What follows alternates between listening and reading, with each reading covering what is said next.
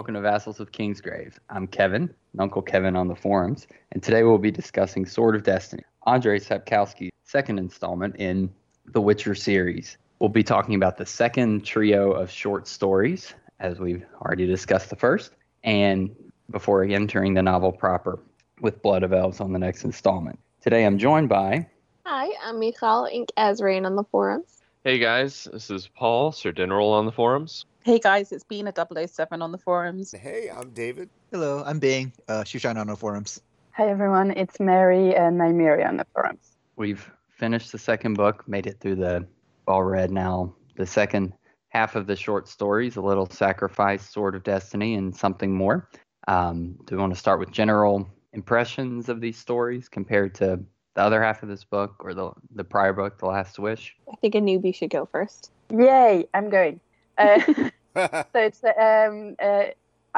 it's on. I'm into it. I'm impatient to get into the books. Actually, the novels. These three stories were just compelling, and I'm loving the new characters that we've met. They're also more emotionally heavy. Like we have characters dying, we have wars, we have so it's more compelling, more in a way more realistic. It's less removed than the first series, the first stories. So I liked it, and I'm happy to have stuck to this point. Yeah, are we gonna do ratings? Are we doing ratings or no? Yeah, are we doing ratings? Yeah, let's do ratings. Okay. We did Golden Dragons last time. How many lost princesses in the forest? Yeah, I was going to say that might how be a many little Velcro too human trafficky for this. Oh, yeah. But then again, That's what the Druids are doing. Out of how many flashbacks? yeah, how many flashbacks? There we go. Well, I'm gonna say 4 out of 5 flashbacks. I really loved it, but still 4 because I'm still not a huge fan of short stories in general. But 4 out of 5, yeah. Okay, I'm gonna vote that us newbies we all go first here. So I think I agree with 4 out of 5. I think that the stories all got way tighter. They seem to have the right amount of characters. Generally, there's somewhere between 3 and 6 characters in each story that really do anything, as opposed to what felt like dozens in some of the others. So I thought they really tightened up with these stories, and there wasn't just sort of that lull that I think I got with some of the prior ones about 30 or 40 pages in. So I definitely enjoyed it. A lot of action, good philosophical and moral moments that I think give you a hint sort of what I don't want to say necessarily the theme of the whole series is, because I don't know that yet, but sort of give you a hint on how the author feels about the world he's created and all the bad things that are happening. So I enjoyed that. I agree, 4 flashbacks out of 5, which is up for me because I think I was in maybe the 3s before. So David, I think that puts you next. I'll continue the trend of 4 flashbacks out of 5. I liked it. A lot of stuff happened. Some of it actually seemed pretty relevant to the main storyline, especially last story or 2 there. I was a little surprised to see major events like war and some deaths happen off camera. I'll be interested to see where it goes from there. I'm in. He seems to be getting his footing here, so it seems like Sapkowski got an idea of what he Wayne story, and let's do it. Bina is technically a first-time reader. I forget because she got ahead of us. That was shaming. The only reason I got ahead is because I really felt that these last 3 stories in particular, the last one piqued my interest so much that I couldn't not go on to the first full book, the first novel. So I'd give the back end, the final 3 stories, probably a 4.5. And sneak peek, I'd give the first novel a 5. I mean, I just think it's really, like people have said, it's coalescing, it's getting tighter, and it's increasingly whetting your appetite for the main story. So I really, really enjoyed it. All right. Yeah, I really like this stuff. I there's stuff that annoys me. There's like little comments about women or whatever. But I think these are three really strong emotional stories, and they give you a really good insight into Geralt as a character, and the way he regards people, the way he regards his life. And I think it picks up very much from what we were talking about last time, which is like a certain aimlessness and lack of purpose on the character's part, or Geralt specifically. And this is really, I feel like Sapkowski actively tackling that and giving us a lot of information, a lot of character information, not just like world building information, because like I don't really care about world building information. And yeah, I think there's definitely parts in these stories that really kind of make me sit back and like think about them, and some lines about humanity or about destiny or about people just interacting with each other, that I find really intense. And the last story especially is like finding out off screen what happens to a lot of the characters you've met is quite a punch, I think. Also, big strong man with little sweet girl. Or not sweet. She's not sweet. She's a little rascal. So far, I was going to say. It's basically every Dwayne The Rock Johnson film, isn't it? And I'm here for it. Yes, it's also, it gives me like big, in reverse chronology, but like very intense Baby Yoda Mandalorian vibes. And I just love that kind of thing. Oh, yeah. I would also give these like a 4 out of 5. Specifically as compared to the other short stories, because I think like out of these 3, the last 2 are kind of, I would say, more necessary reading if you're gonna just do the regular series and don't want to do the short stories, because I definitely say these 2, the one where Geralt first meets Yennefer, forget what that one's, I think The Last Wish, and the one where he attends the banquet with Queen Calanthe and all that. I think those would be the 4, if you had to narrow someone down to just 4 of the short stories before reading the main series, those are the ones you would want them to read first. But yeah, these are definitely, I would say, more interesting of the short stories because they ramp us up for the actual main series with their new edition of Ciri, with Sword of Destiny, in that you actually start to see Geralt actually beginning to kind of have this, because before now, he's just been a wanderer. All these short stories have been kind of just scattered all over the place. Some have been very random. And now we're actually starting to see kind of an actual journey taking place starting in these short stories. And you just really learn to love Ciri. And you see some of the favorite characters pop up. Dandelion shows up because obviously somehow he gets stuck in the middle of everything.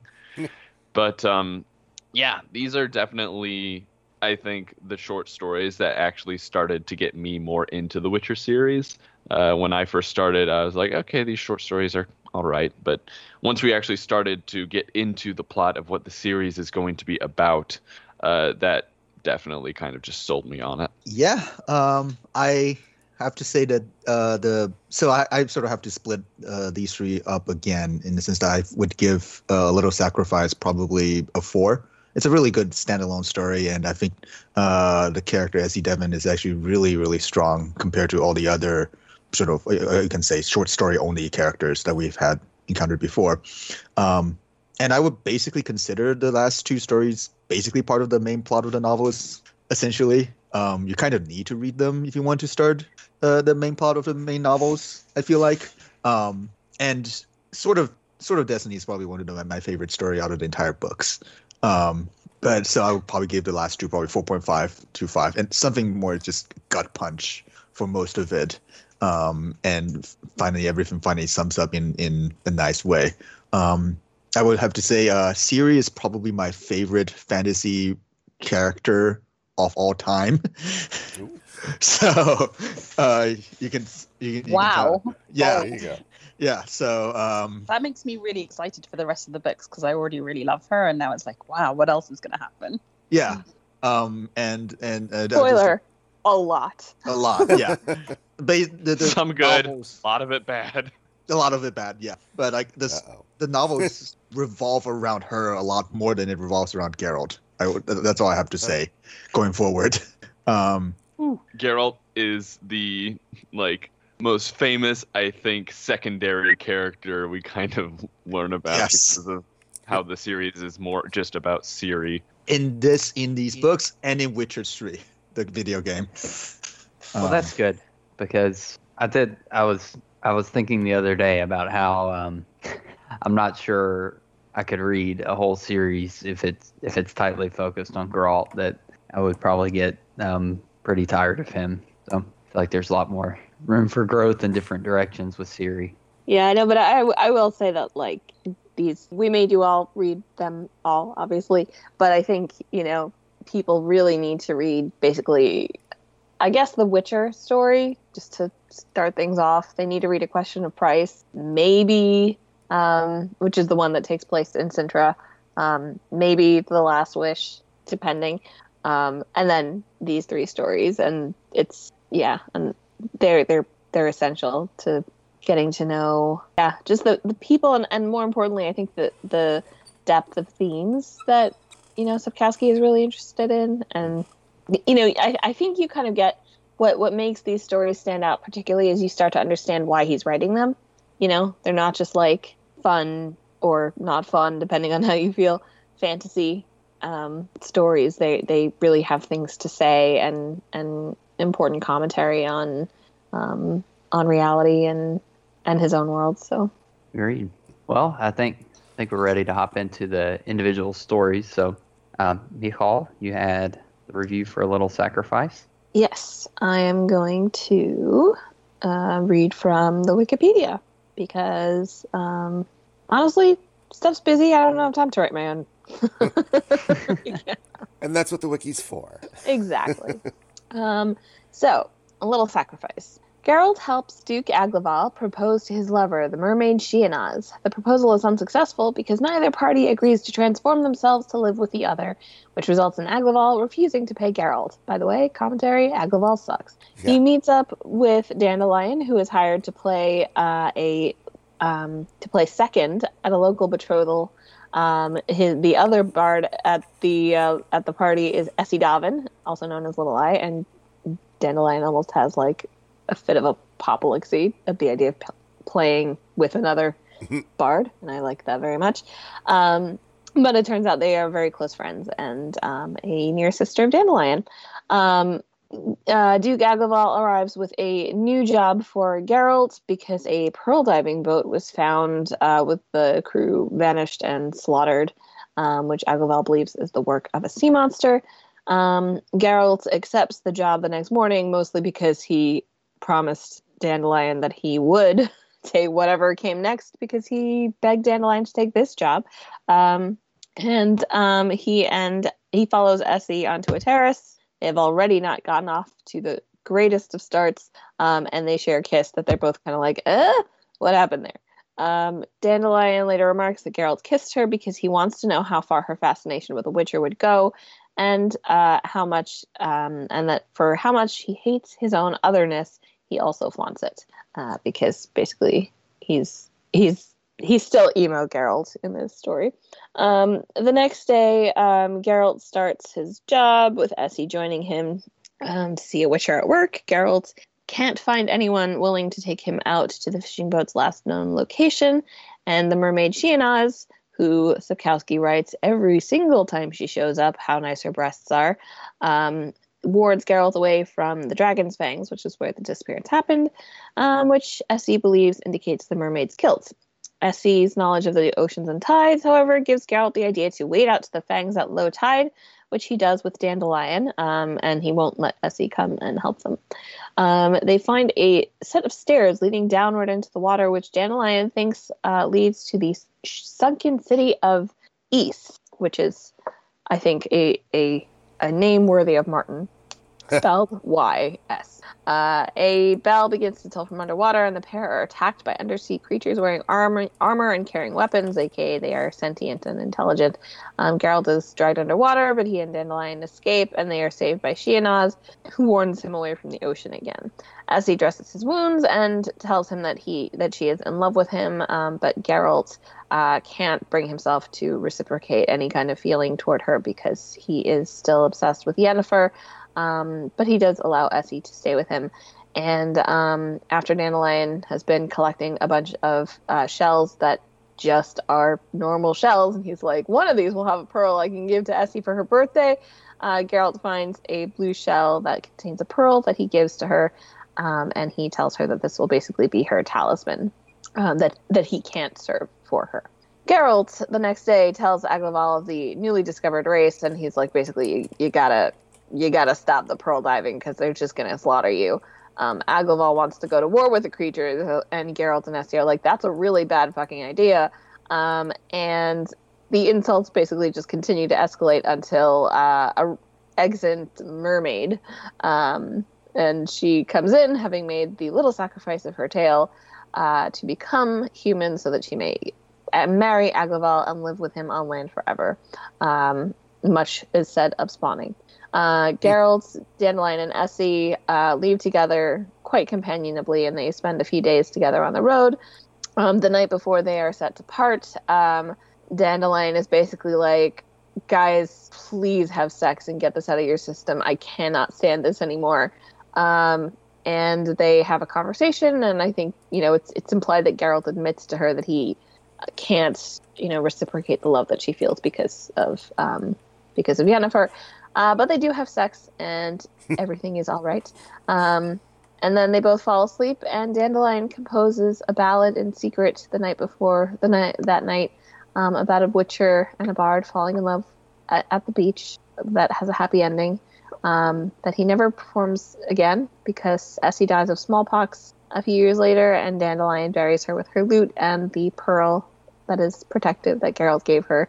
And I think whatever you think of this story, the last page or two just makes it amps it up to oh my god, whoa, the Could the kind of hear feels you here. choking up. Yeah, no, I'm not.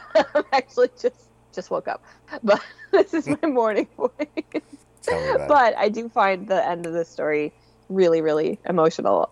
For as much as I don't really buy the I'm in love with you, man, I met yesterday. Right. Proclamation. I really think the end provides a great punch. And this story also has a more mature version of Dandelion that we rarely get to see, and is much appreciated. So that is a little sacrifice. For once, Dandelion did not hit on a girl. Oh my god. Right? He probably already did years ago, though. Well, he did. He's just not Essie. Not in the story. He has a very elaborate plan to seduce the girls. So he's singing to the ugly girl, so that the pretty girl will get him. Honestly, Dandelion. Yeah, which is that's so cruel. But it was still nice to see him have a more mature relationship with someone. Yeah. So the is legend that's not just in this book. I mean, it's something that comes from real life legends. You mean I'm not asking. I'm saying Lady of Is or Yeah. a little mermaid, which is both. Yeah. But Yeah. but no, just because Michal said that the name was worthy of George Martin, and it's Right. I actually read it before the name. It appeared in other fantasy books that I've read. So Oh, my bad. oh Okay. right, Yeah. yeah. But it's I not mean, also specific it's to Atlantis and the yeah, idea of course. But even the name I'd already read elsewhere. Yeah, there was some games in A the very 80s. Lovecraftian element to it, certainly. Yeah. An underground city with angry fish people living in it. Do they? I guess maybe spoilery here, but will we see them again? Never. At any point? Okay. Nope. Nope. No, not one little element do we ever see again of the fish people. In the Witcher games, Geralt can just fight in underwater just fine. In the oceans, just fine. You can swim across the entire map. Okay. In fact, I was wondering if maybe that would be something they were building in the game. Oh well. Alas. You just fight drowners. And so sirens. many drowners and sirens. I agree with Michal. Uneasiness at the fact that, oh my god, this siren is just mermaid, whatever, is just so, she has such beautiful breasts that you can say it once maybe, but just not every time she shows up, please. Like, it's also every single character. That's the very first thing they pay attention to, even as Evan. Yeah. It must be very great then.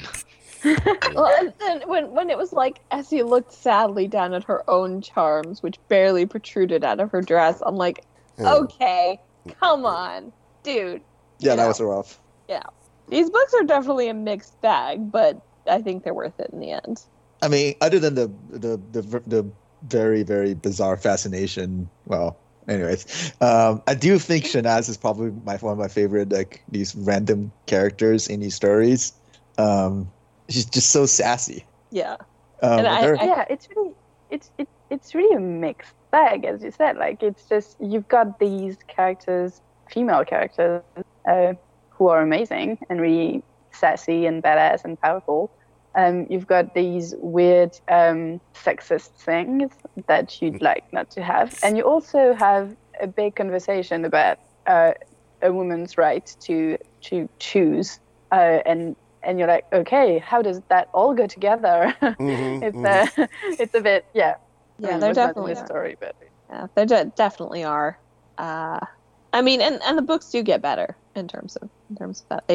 They go more down the second path. Yeah, I don't know. I wonder how much of this is just kind of like fantasy tropes of like the 80s and 90s. You know, like it's the, you know. I mean, maybe these were written in the early 90s, and there weren't a ton. I mean, there were some, obviously, but like there weren't a ton of like fantasy novels that treated women like full human beings. Yeah. You know. Yeah, and it might also be the fact that like it gets better later on as Sapkowski actually starts to write like chapters from a female point of view, when all his other previous ones have all just been from the male point of view. So he might actually have gotten some more empathy and understanding from entering that side of things. With yeah, I like this story for sure, specifically because for those of you who listen to the audiobook, they actually have like, you have Geralt actually singing to the siren to communicate with her, and so it's like this really gravelly like Gianance, and he's like, I just remember Michal just being very tickled pink by the idea of Geralt singing to the mermaid. Yeah, the audiobook I is can't see that. hilarious. It is hilarious because the guy who reads it is also just very good, and he gets how like awkward Geralt feels like in the singing. Yeah, actually highly recommend listening to the audiobooks and that story in particular. I love kind of the reverse of standards or whatever in this story, because it really is Dandelion being like, you know, being the one who like has to come through after you have that delightfully passive-aggressive Geralt was not angry at Dandelion 6 paragraphs later. No, he definitely wasn't angry at Dandelion. Dandelion did not believe him.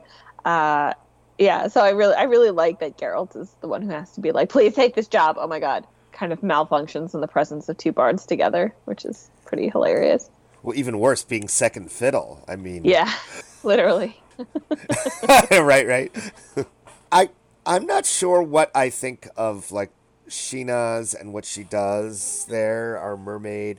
First of all, do you think that she made her sacrifice to prevent this war, or did she do it because she really wanted to beat the awful Aglava? I think there is an attraction in the beginning. I do think she became more disillusioned about him over time. But I think you have a point on it, sort of the preventing war aspect, although I'm not too sure about exactly how she is associated with the fish kingdom. I don't know if she's like a important person amongst them. I know she sort of blew a horn and then they sort of all retreated, but it's not, that part's never really explained. But I do think that in part it sort of goes into the theme of sacrifice. and it's kind of interesting that you sort of have to guess at exactly what she's sacrificing there.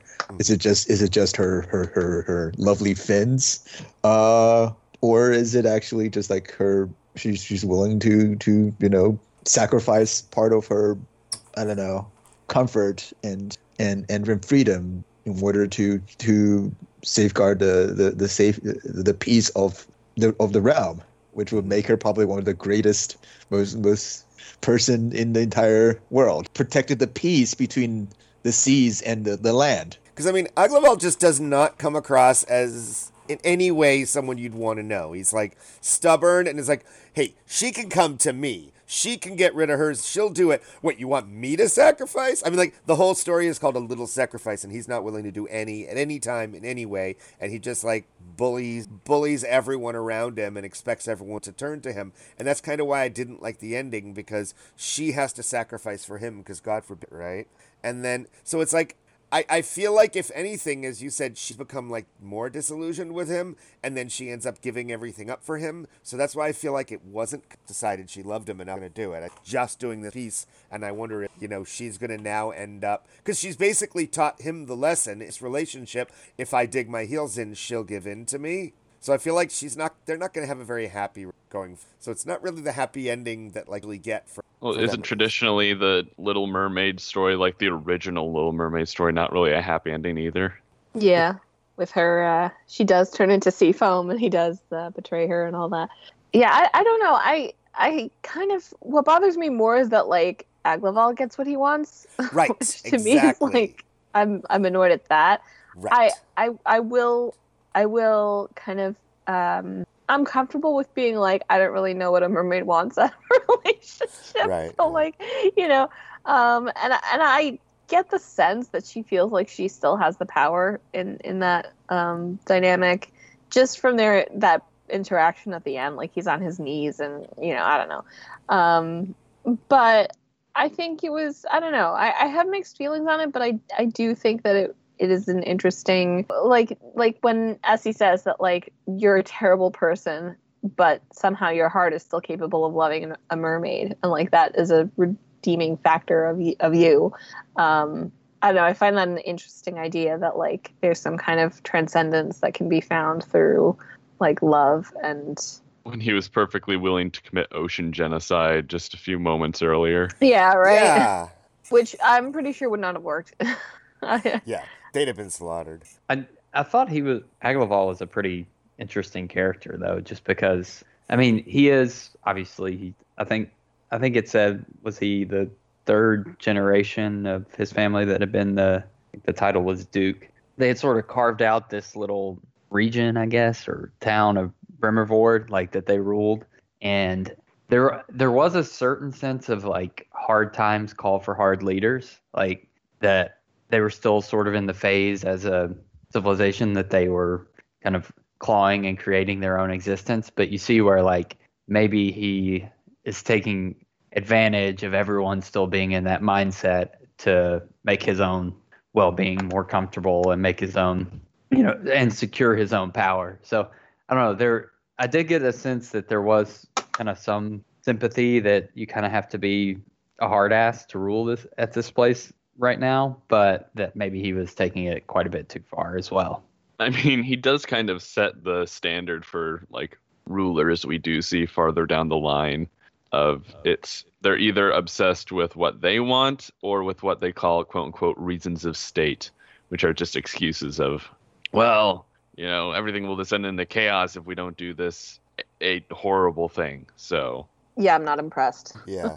But I mean, I guess my thinking, though, is, I mean, obviously I haven't read the main story, but it kind of seems like a lot of things do descend into chaos. So there is a certain level of how can you be an effective ruler in this situation? The first priority is to protect your people in what is a pretty chaotic world. So I don't want to just, I know we have the sensibilities that we see nobility and royalty and the way that they act and the way they're very pompous, and our sensibilities right away turn us off to them. But in a world like this, it does interest me, at least, the question of how much of hard times are necessary, and and how much are they abusing it? Because they certainly are. I think it was sort of pointed out by Geralt that all they needed to do to prevent this conflict was to just not go and pearl farm in that specific location, which was already a pretty dangerous place anyways that you shouldn't go to. And it just so happens that one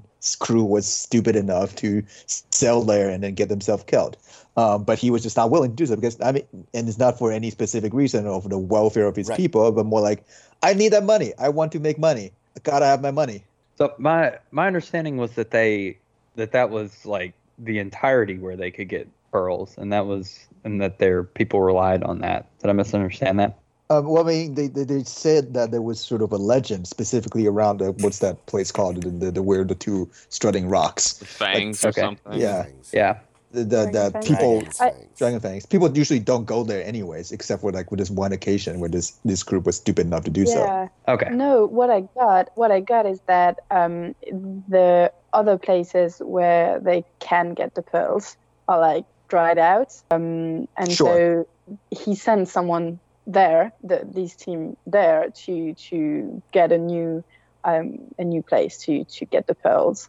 But there's no pearls anywhere else anymore, and they do rely on them to feed the village. But although I guess they could just fish. Well, that's yeah. But yeah, I did get the sense that like he's saying that if they don't get the pearls, they will starve, and he's actually saying that to Geralt. He's like, well, but I can't do that. I can't just leave it alone because my people will starve. But it doesn't come across as his main reason or his actual reason. It's like it's the way he explains and justifies himself. I agree. I mean, I feel like he says that, but do you think he cares? I don't know. He seems to be more like look, I want to do this, and I'm going to do this because I'm a privileged bitch, and, I don't expect I expect everyone else to change and get out of my way and allow me to do what I want, and if you don't, then we're going to and if that means that, we end up going to war and my people get slaughtered, well, that's what's got to happen. Like, it seems like he seems like the kind of person who doesn't take any responsibility for his own actions and makes it instead like that passive aggressive, well, I had to, because that's what I had to do. I don't feel like he doesn't take any, he just wants to do what he wants to do, and whatever the consequences for whoever, well, who cares? And that's why it kind of bothers me that he basically gets what. Also, he just doesn't seem particularly sincere when he's talking about Geralt, and I mean the refusal of payment is pretty galling. I think you hauled this guy out on a boat and she said no. That's not his that's not Geralt's problem. Exactly. He's a bully who gets away with it. Yeah, and he's a bully and a skinflint. I do think his his concern for his population is, it's sort of narcissistic. He cares about them to the extent that he wants to be the ruler of something, and if all your people die, then you're the ruler of nothing. But I don't know. Just definitely, I do think there was meant to be a little more tension in the idea of these rulers are, they're awful, but they are trying to survive in an awful world too. Yeah, possibly. It's the I don't know, the necessities of what you do for power / the corruptive, qualities of power are definitely something that come up, and so do the transformative power of love is a big theme in the stories too. So I think this is kind of one of those opening salvos in those ideas. Dig it. So I think I think this is one of the opening salvos in the idea of the transformative power of love / the corruptive power of power. So it's kind of Aglaval is sort of doing the work of both of those ideas, and I wouldn't necessarily say that he does it successfully as a character, but I think that might be where Sapkowski is coming from and kind of what he's trying to get across. The only thing is, I feel like we have kind of two love stories in here, you can call it that, and the first one seems really insincere, i.e., the Duke and the mermaid. They just put her in a pool. We'll see if she agrees to get away. Yeah, it just That's the doesn't. power of love. Yeah, it's that, and then of course we got Geralt and Little Eye, and that doesn't seem like my love story either.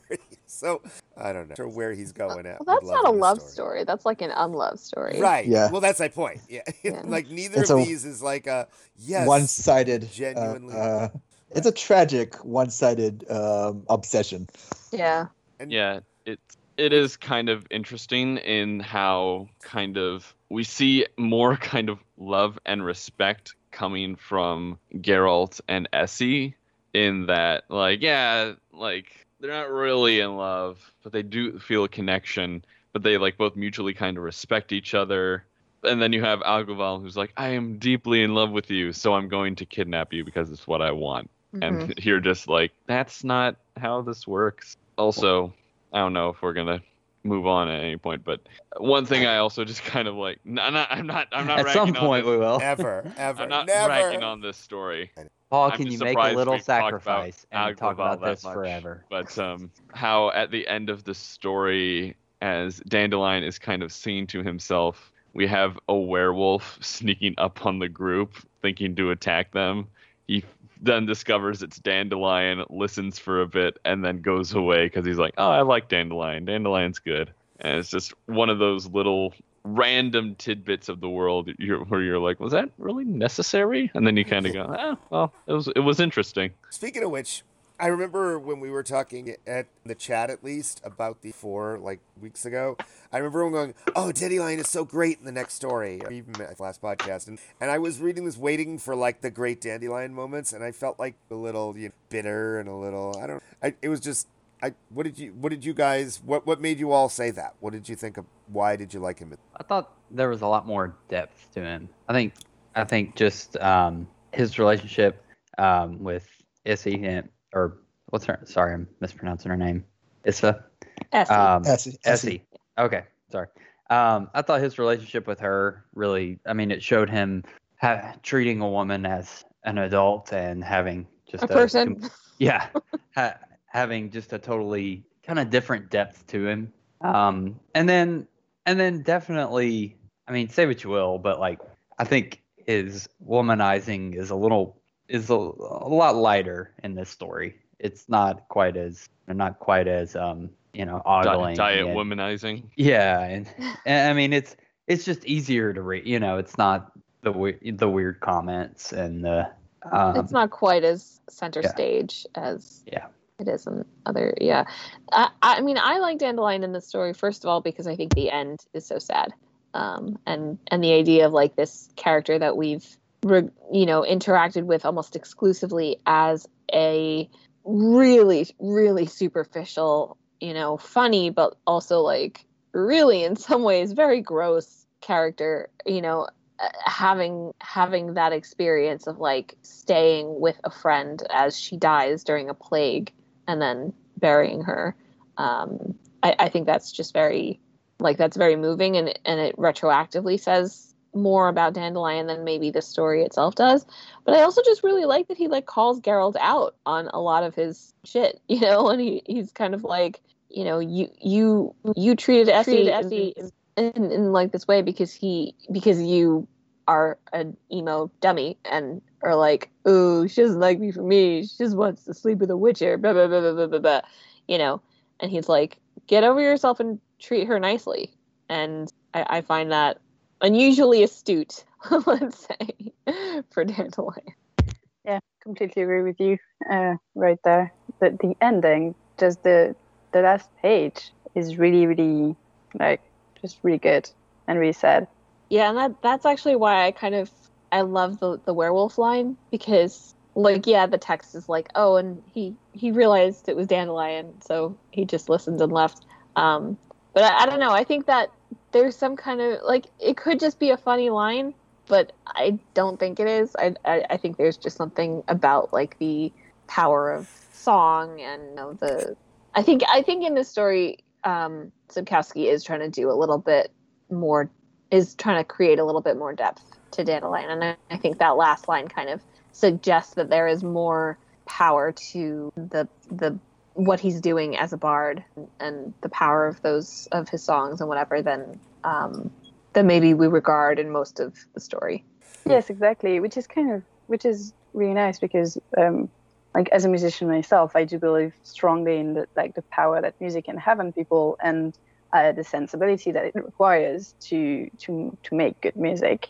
And I love this part of the story, the fact that like you never really hear Dandelion sing because you're reading a book, and you only see him through his interactions with women mostly, which I don't excuse, but you also get that there is something to what he does. It's not just frivolity. I also wonder with him, do you think that he is as popular and beloved as he claims to be? Like, do you think we only really know we don't really get to see anyone fawning? Do you think it's all in his head, or he's well known that like, oh, Dandelion's in town? Oh no, yeah, I think he is pretty.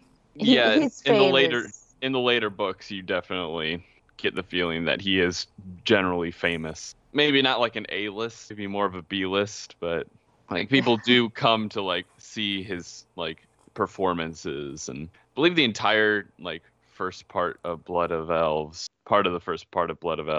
is just Dandelion singing to a massive crowd of people. Spoilers. Dandelion sings. Oh no, you ruined it. So it opens with like Woodstock. I don't even know what to call this world. Witcher Woodstock. It's just the continent. One last thing I want to say is I really like when when Essie's like, Geralt, you're sensitive, and he's like, I'm not sensitive, you're sensitive. Let's move into the Sword of Destiny, which I believe is being easier. It starts with Geralt being sent into the Brokilon forests, which were ruled over by these group of people known as Dryads, by King Venslav of Bruges, which was a kingdom that bordered the forest of Brokilon. So Dryads are basically they're a race of people of wood people. They're all female, exclusively female race. Some of them were originally human who were transformed by magical means into these people. But essentially, they've been at war with all the neighboring human kingdoms, and over time, their lands and their people have dramatically decreased due to human incursion. And they have now since essentially established a policy of shoot on sight of any human being who enters these forests without their permission. So Geralt had previously had some dealings with their queen Ethne, who has since allowed him to be able to enter these forests. And so he goes into the forest. He discovers one of them had already, a young squire had already met his end by arrows. And then he soon found another wounded man, a person that he had previously helped named Frexinet.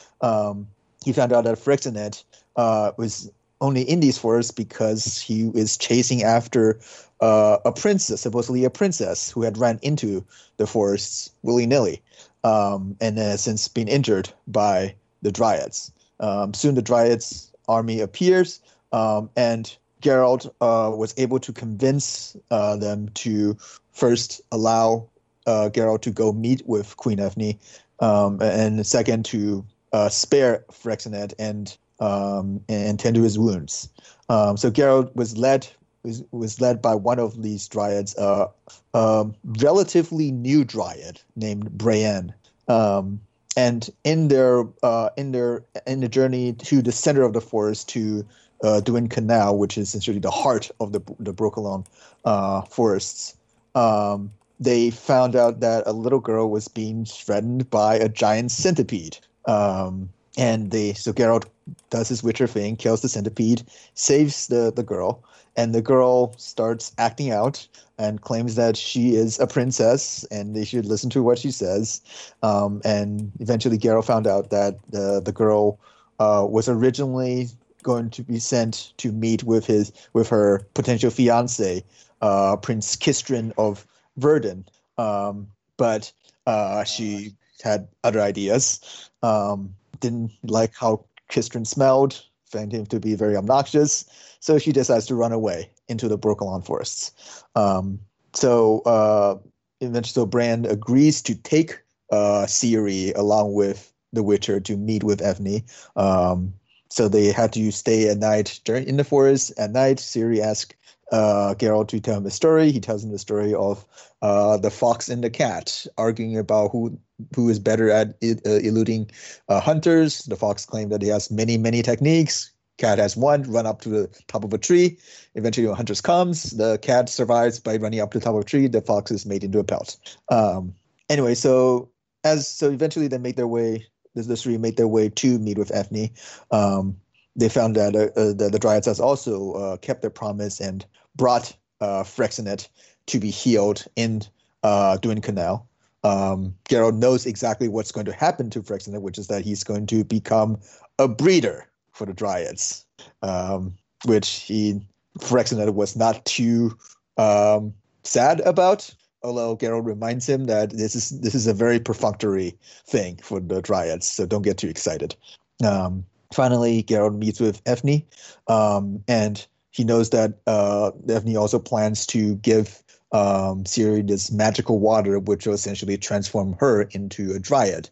And they get into an argument about the relationships between the Dryads, but also all the so-called the other non-human races with the humans, with mankind. And Geralt makes the point that, look, it's going eventually the progress of mankind cannot be stopped. You either have to learn to live with them, or you're going to go extinct eventually. Whereas Evney insists on keep fighting them. But what Geralt doesn't realize was that, as it turns out, the Dryads' magic have no effect on Ciri whatsoever. Ciri was somebody who's special, and eventually Geralt understood why she was special, because she eventually realizes that Ciri was she was the daughter of Duny and Paveda all the way back a book ago, from Question of Price. So eventually, Evney allows Ciri to leave with Geralt. On their way back to Sintra, back to her grandmother Calanthe, they were being waylaid by a group of mercenaries hired by the King of Verdun. Ciri runs up a tree. Hey, he's the story. And Geralt fights with these mercenaries. Eventually, another returning character, the druid Malsasak, came and helped them out, and to defeat the mercenaries. And Malsasak asked Geralt what he's going to do from now on, reminding him that Ciri is the child that was promised to him by what was that? By when he said, "Give me what you." The law of surprise. Yeah, law of surprise. Yeah, that thing. By the law of surprise, and but Geralt decides that he is instead just going to leave Ciri, and ask Malsasak to escort her back to Calanthe, despite that Ciri very much wants to go with him, and that's sort of the end of this story. Humans are the virus. So yeah, there is that larger theme. Well, that's another. I mean, and I don't know kind of how this all plays out in the main story. Like, I'm hoping there's not just some magic pill fix to a lot of these things, but definitely not. Nope. Good, because honestly, to the point that you might actually wish that there was at certain yes. points. Okay. Gets even worse in the video. Ask Paul how many times I messaged him almost crying. A lot. But like, it was very fun. I do think these books so far have done a great job of just sort of showing how complex progress, that on a certain level we all believe that, that we want to save human lives and care for human lives, but ultimately, I mean, in our world and in this one, the resources are finite to an extent. So it's like, I guess Thanos had a point, but That That's the Kept moral of goes the story. anymore. So, not had a point. Maybe his main point wasn't correct, but he did sort of have a point. I mean, this So- sort of also reflects sort of what the same theme is also seen in the Lord of the Rings with the elves, right? Yeah. And this is and I mean both. I mean all But these different fantasy. sorry. I mean, oh yeah, go ahead. No, I was gonna say that I think the Lord of the Rings sort of, even in the Silmarillion, they don't show the full awfulness of No. it, and they sort of provide another place for the elves to go. So Yes, it doesn't end up nearly as Yeah, I think- as ugly. I think all these authors, Tolkien, Sapkowski, even George R. R. Martin, they're all playing on the same theme of imperialism, on the same actual historical process of imperialism, right? Right. And of course, Tolkien is a much more romanticized, beautified, and you can say cleaned up vision of imperialism, in which men and elves eventually got along. And elves just say, "Yeah, okay, it's your world now. We're going to sail to another continent." Whereas in The Witcher and in the Song of Ice and Fire, it's very clear there is no other world. The mankind is just going to take what used to be other people's and destroy the other people's. Yeah. And the other people's, you either have to learn to live with mankind, or you're doomed. But I would say, I don't know, with The Witcher, I feel like they're very similar concepts. With The Witcher, there's definitely more of an environmentalism Yes. twinge to it, feel to it than Martin has, I think. Yeah, and that comes with sort of what the character of Geralt, right? Because he is someone who is part of this almost part of this lost world. He sees sort of someone who's in between these two groups, the humans and the non-humans. Yeah, I mean, neither group comes off terribly well in here, I think. There's neither side you're rooting for, because, I mean, the Dryads are just kidnapping kids and brainwashing. The humans are going, well, we're going to come in because we don't honor you the fuck we want. If you try to kill us, we'll... Yeah.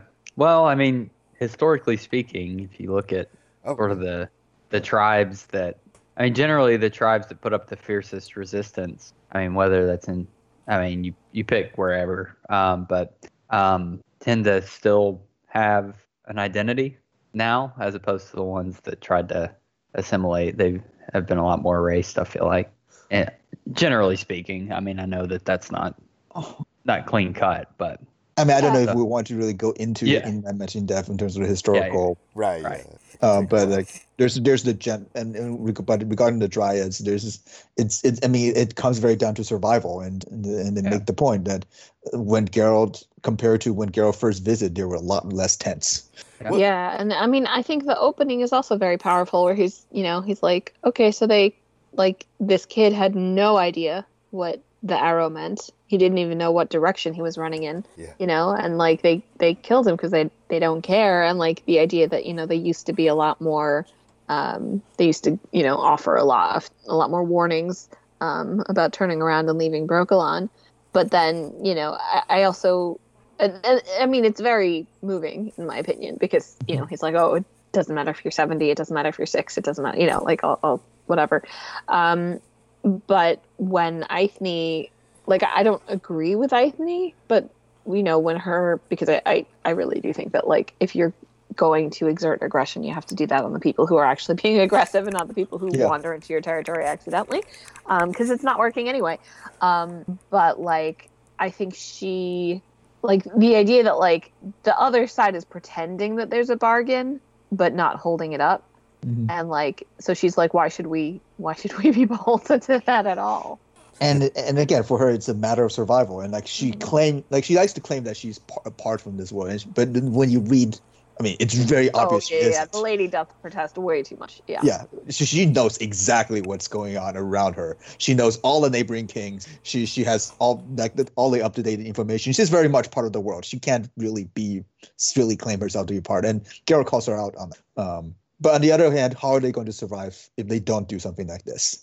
They're already sort of pushed very much to the edge.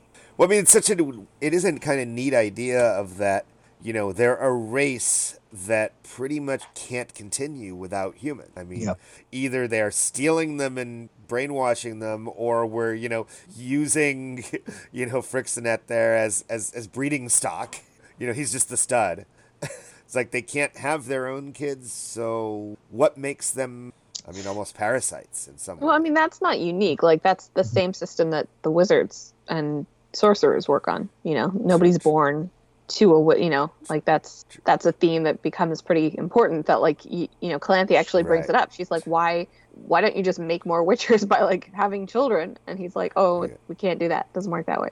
But they're not a race in the way that, I mean, the wizards and the witchers aren't a race like these are. Or maybe are they a race, or are they just humans at this point? No, but I don't think dryads really are a race either. Well, Not really. They kind of are. I mean, they're specifically, they're a magical people. They were here before humans. Right. And the thing is, I think it's very interesting that it is a race in which none of the population is male, yet they are still able to produce by essentially breeding with basically almost any other humanoid race they can come across. And because, like they say, like he tells Frexenet, like any child that like the dryads have will be like 100% dryad. Like they're not going to be like half human. They're going to be complete dryad. But the only other, like, there are two ways in which they can have more dryads. One being that way, which is kind of the more, I guess, pure way where you're 100% dryad, or by kidnapping young girls and then kind of feeding them the waters of Brokilon. Yeah, and I think the Brienne, the dryad who led Geralt into the forest, out of the forest, is very interesting example of that. I mean, that she sort of remembered who she was, and then had to, but at the very end, still denies that her past. Do you think that was a unique situation? I couldn't tell if this was just she's the one who broke through and remembered, Geralt's help, or if it was they really all remember but kind of don't, their trauma or or what I want. It could be a mix. I think it is like one of the reasons why they might be so keen on having Frexenet to give them more dryad children is because there's like a possible threat all the time of some of the human to dryad conversion kind of remembering who they were and kind of rejecting or like pushing aside the possibilities. I feel like the dryads would prefer it to just have their dryad children, and like they only steal the young girls only as we're running low on dryads, we need more of us, so this kidnapping will have to do. But they are real dryads. I mean, they're not, Yeah, but I mean, at which point, I guess this is my own reading, is that they are essentially converted dryads. As I'm saying, opposed like, in terms of like being given like the responsibility of a dryad, it doesn't seem like they're like, your skills are lesser or whatever. Like, it seems they still like treat them as dryads, but at the same time, I don't know. What do I know? Well, it's a very interesting fine line between civilization and non-civilization, and it's always, and this sort of, I guess, what makes the allegory for imperialism very useful here, in that a lot of the people, well, if you think of people like Gandhi, in the way he's tried to fight against imperialism, but very much Gandhi was also himself very much a product of imperialism. His education was in South Africa was very much comes from the fact that he is living in a British Empire. And a lot of it, this idea that he developed over time, I mean, some of it came from Hindu traditions, etc. He likes to claim, but a lot of it came from what he learned in his university and through the course as a lawyer. So are people in India, by the time we get to the 1940s, are they Indians or are they British? And that's sort of always a very interesting question to ask, whether it is in historical fiction or not. Anyway, sorry. No, that's good. I think that really speaks to how, I don't know, that's something reading to this point that I've just been amazed by, was how often I feel like this connects to the difficulties of answering all these questions in the real world. And I like that this is a world where it's just as difficult. There's no good answers, because and maybe that speaks to where we are in 2020. Which, if the world makes it to 2021 or beyond, and people listen to this years from now, what 2020 means. Like, where it feels like there's no good answers to anything. Like that, that whatever steps forward we take for the issues going on, all are fraught with a lot of side effects, and I like that about this universe. It makes it feel very authentic.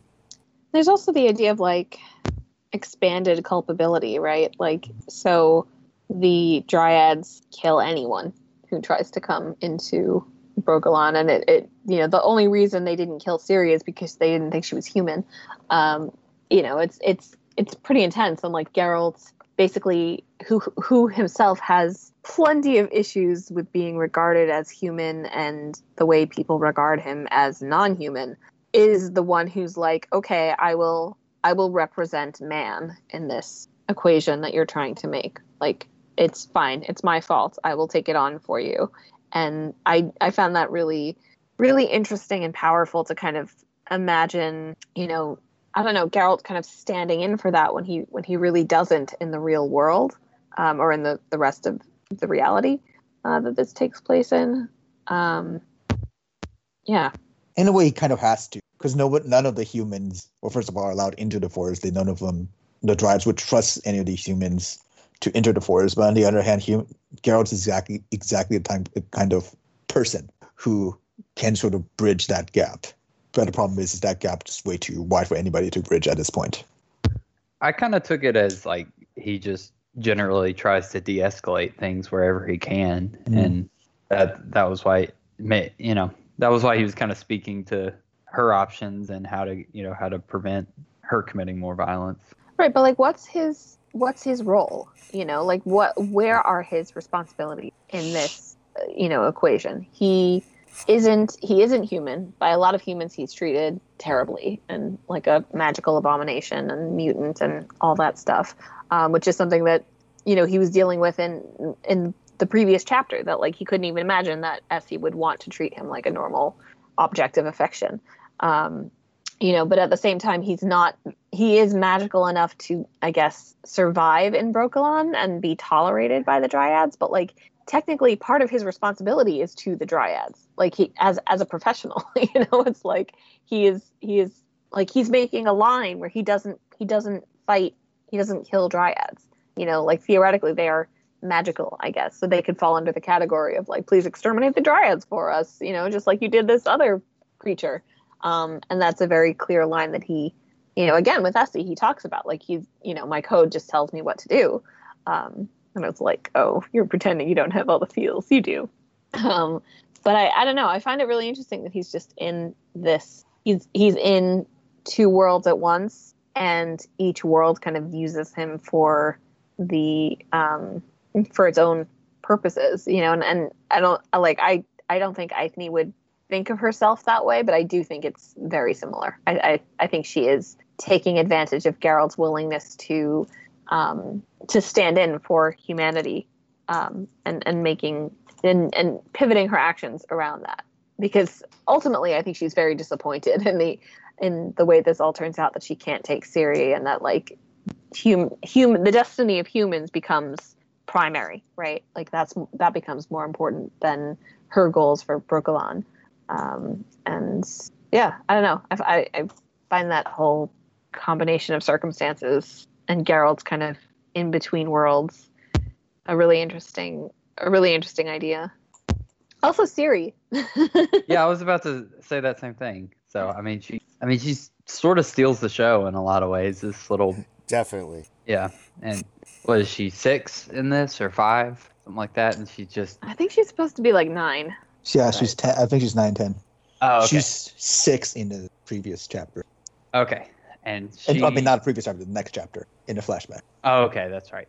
I mean, she just is fiery and has so much agency of her own, and just this fantastic entitlement that I'm assuming she's going to lose pretty quick, but that is kind of cute coming from a kid that age, to just think she's in charge of the world, and then of course just gets outwitted by Geralt a couple times, but it's just a great character. I don't know that I don't know that I have anything too deep to say about it other than it's awesome. She's great. You'll see a lot more from her. Oh, yeah. As in, like, she's basically the main one. Yeah. She is the main character going forward. Constantly being like grandmama. Yeah. Will like have your head chopped off or something. I mean, she's definitely at this point very spoiled. She's a princess. She acts like one. But on the other hand, she is someone who's not afraid to get herself dirty. She's got the spunk that we like from characters. She's also like cute and adorable and sweet. You know, as you know, she hasn't yet been ruined by the evils and horrors of the world, which obviously is coming.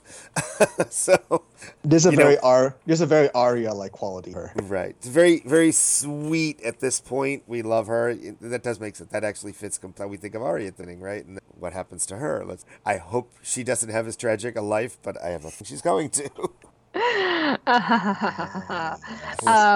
Well, I mean, I think also what I really appreciate about this is like she's annoying and obnoxious, and like I love her and I think she's adorable, but like she's not written as, you know, a total sweetheart, you know. Like Geralt is like, I'm literally gonna whip your ass if you say one more thing. Right. He calls her a brat a lot of the time. Yeah. But she is. I mean, you know, I don't know how normal a child is like, I'm gonna have your head cut off and then like sticks to that. Yeah. But I don't know. I love the protectiveness that comes with, you know, meeting somebody who is, you know, Geralt's never interacted with a child before, and in what we've seen of him, and like it's so it's both so normal and so obviously like destiny and weird, and like their comfort with each other seems to be partly, you know, the fact that destiny is at play there and they are supposed to meet and be together in some way. But I don't know. I find it so like endearingly human and just, you know. I mean, it's the most likable we've seen of Geralt, you know. I mean, yes, there's his like love for Yennefer and all that. That's sweet too. But I mean, this is kind of like, you know, up until now you'd wonder like, would you be friends with him? Would you want to? But this part of him you like really like. You know, the two of them seem better together than separate. Mm-hmm. Yeah, I think going forward, their relationship really makes the stories much more interesting than what was before.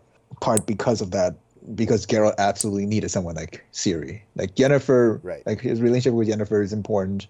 The chapters without Yennefer noticeably do suffer without her presence. But like Ciri adds such an important dimension to this character, and to the story as a whole. And I love the idea that it just comes as such a surprise, you know, like I think he's not, I don't know, like you know, I feel like destiny knows what it's doing in the idea that like Geralt, and we see in the next thing, like he actually isn't interested in like following this particular path and being like, oh, I have a bond with this child, like whether or not I want to make it a Witcher, like I can take advantage of that. And like I think it was smart of Destiny to be like, we're not really going to give you a choice before you develop like feelings of bonding toward Ciri, and she develops them toward you, you know. Like Ciri actually has so much more information in this situation than he does, even though she doesn't like put it all together immediately. But I think that's a really interesting way, and the fact that he like fucks off at the end and she is like, this is clearly the wrong thing to do, hello, is very, very powerful to me. Yeah. Although Destiny will have a little say in that coming up soon. Yeah. Oh yeah. Destiny's like, well, I guess I can just destroy all of Sintra. Right. Fine, you won't go with her. You won't go with him, then we'll make you. But yeah, no, I love how it took both characters along a while to figure out exactly who the other is. That it basically took Geralt basically the entire story to finally figure out, oh, wait a minute, I remember now. Duny and Pavetta. And I do like the fact that Ciri actually realizes this before he does. Yeah, I mean, without show spoilering too much, I just caught up on the show and watched to the end and got this I part. wasn't going to say anything about that. All I was going to say is I thought it was interesting that they did it different. Their Yeah. meeting is very different, and I like it. You know, a lot of the things they did better in the show, but I think this works better for their getting Yeah. together and why and how. I like this a lot more. I like when I was watching the show, I was like, why even care? And in this, Now I you was like, understand oh, that's so why. sweet. And here I'm like, oh, this is so sweet. I love it. This is the thing that annoyed me in the show, that this chapter was adapted in the way it was. I'll just put it that way. Barely, Yeah. barely. Yeah, I think it is very. I don't know. I mean, Siri. They had no idea what they were doing with her in the show. I think, and Right. Yeah. it showed a lot. I think. I mean, I love the last moments of the show where they come together and like, as they do in the next chapter. But I felt like. Well, no, I didn't feel like, because I hadn't read the books at that point. But I feel, looking back, like there is a value in in the I don't know, in like the accidentalness of it, and the something that neither of them were expecting, Right. and already you see like this has huge consequences. Siri gets 3 people killed, because she is running away from this situation. Which, is worth talking about when, we have like Geralt being like, oh, I'm the sword of destiny and the other edge is death. And like, it's like, and you have Ciri there who has already, and spoilers, will cause a lot of tragedy and stuff that follows her around. So yeah, I don't know. Yeah. We haven't even gotten into the magical nature of Ciri yet. The fact that she not only inherited her mother's powers, but seemingly is even greater than that. Perhaps due to Geralt's involvement. But we won't know that for a while because we're not there yet. well, we know this right now because like the water. Oh, that's true. Did That's true. absolutely nothing to her. Like Geralt, he has to go through like many years of Witcher training to not be able to fall under the spell. True. That thing just did absolutely to Ciri, and that's important to keep in mind. So I'm trying to find the definition in French precisely of the word. So it's providence. I don't know if that exists. Providence. I don't even know. But it's not destiny. And we have a word for destiny, I guess, in French, and it's another one. And so I'm wondering why they chose this one. And from what I can read, providence is more. It has a religious. It's like ordained by a higher power. Yeah. Yeah. And I don't know if it has. If it's important here. That's an interesting translation.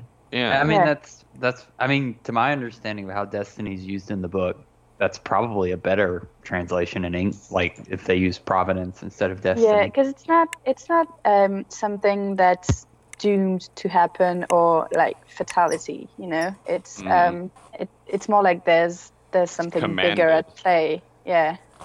Yeah. That's kind of how they treat destiny, almost as like a godlike figure. Mm-hmm. Yeah.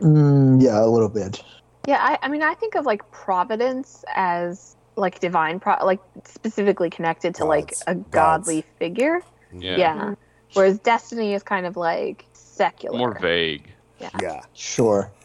And maybe this part came into the translation, that they didn't want that religious overtone. Although, as Paul noted, there is sort of a almost pseudo religious dimension to this.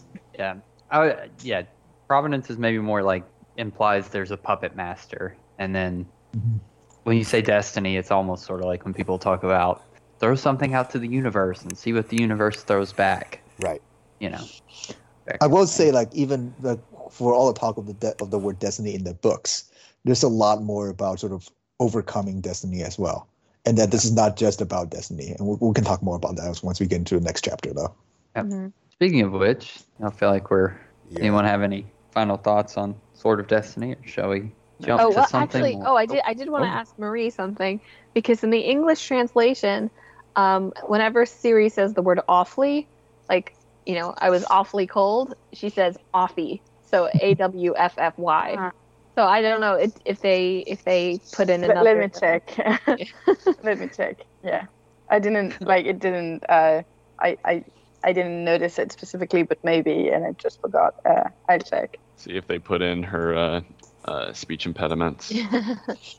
Which also another shout out to Peter Kenny, the narrator of the audiobooks, So because good. he not only does a 9-year-old girl in this chapter, he does a 9-year-old girl with a Scottish accent with a cold. So. So no.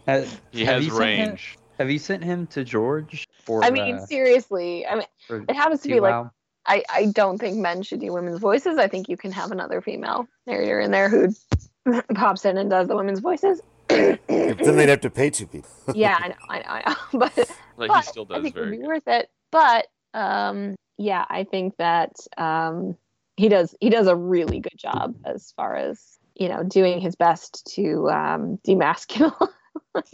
So. Hey.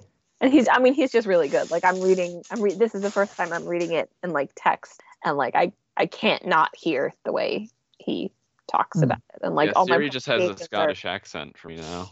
Yeah, have a Scottish accent. All right. But like I'm also, you know, he pronounces like Gwyn, like Geralt's Gwynblade. or whatever. Gwyn. Gwynblade. Yeah, so for him it's Gwyn Blythe because it's double D. So for me it's Gwyn Blythe. Well, it is Welsh. Yeah. Yeah. The elder language has a lot of Welsh in it. Yes. Oh yeah, I guess one thing that's worth noting is that like we do get Geralt's infertility here. Yeah. In terms Yay. of like, well, I mean, in terms of, you know, like Eithne's daughter, and that being part of the reason why she has a grudge against him, even though like that's objectively not his fault. But I guess Usually it's the other way around. You get like, mad that someone did get your daughter pregnant. Yeah. Very quickly, the story of Eithne's daughter. This is not in the Netflix TV. The Netflix TV show, but in the Polish Witcher TV show, they actually show the whole story of the Hexer. The Hexer, yes, of Eithne's daughter Moran and Geralt's dalliance. Don't watch that show. It show is very bad, you know, but but I did. Sorry, Michal. He disavowed it, didn't he? About... I think Sapkowski. Maybe, yeah. Michal, were you asking about how Siri talks, or how about Brienne? Yeah, Siri. Okay. No, I don't think there's anything really like she has the cold, but it's not specific. Yeah. It's not, there's no weird words. I don't think so. Interesting. But yeah. I'm not sure. You know. But Brienne speaks with a kind of like old French additions, like S's in words where they disappeared in our time. Yeah. So just a way to translate. Yeah.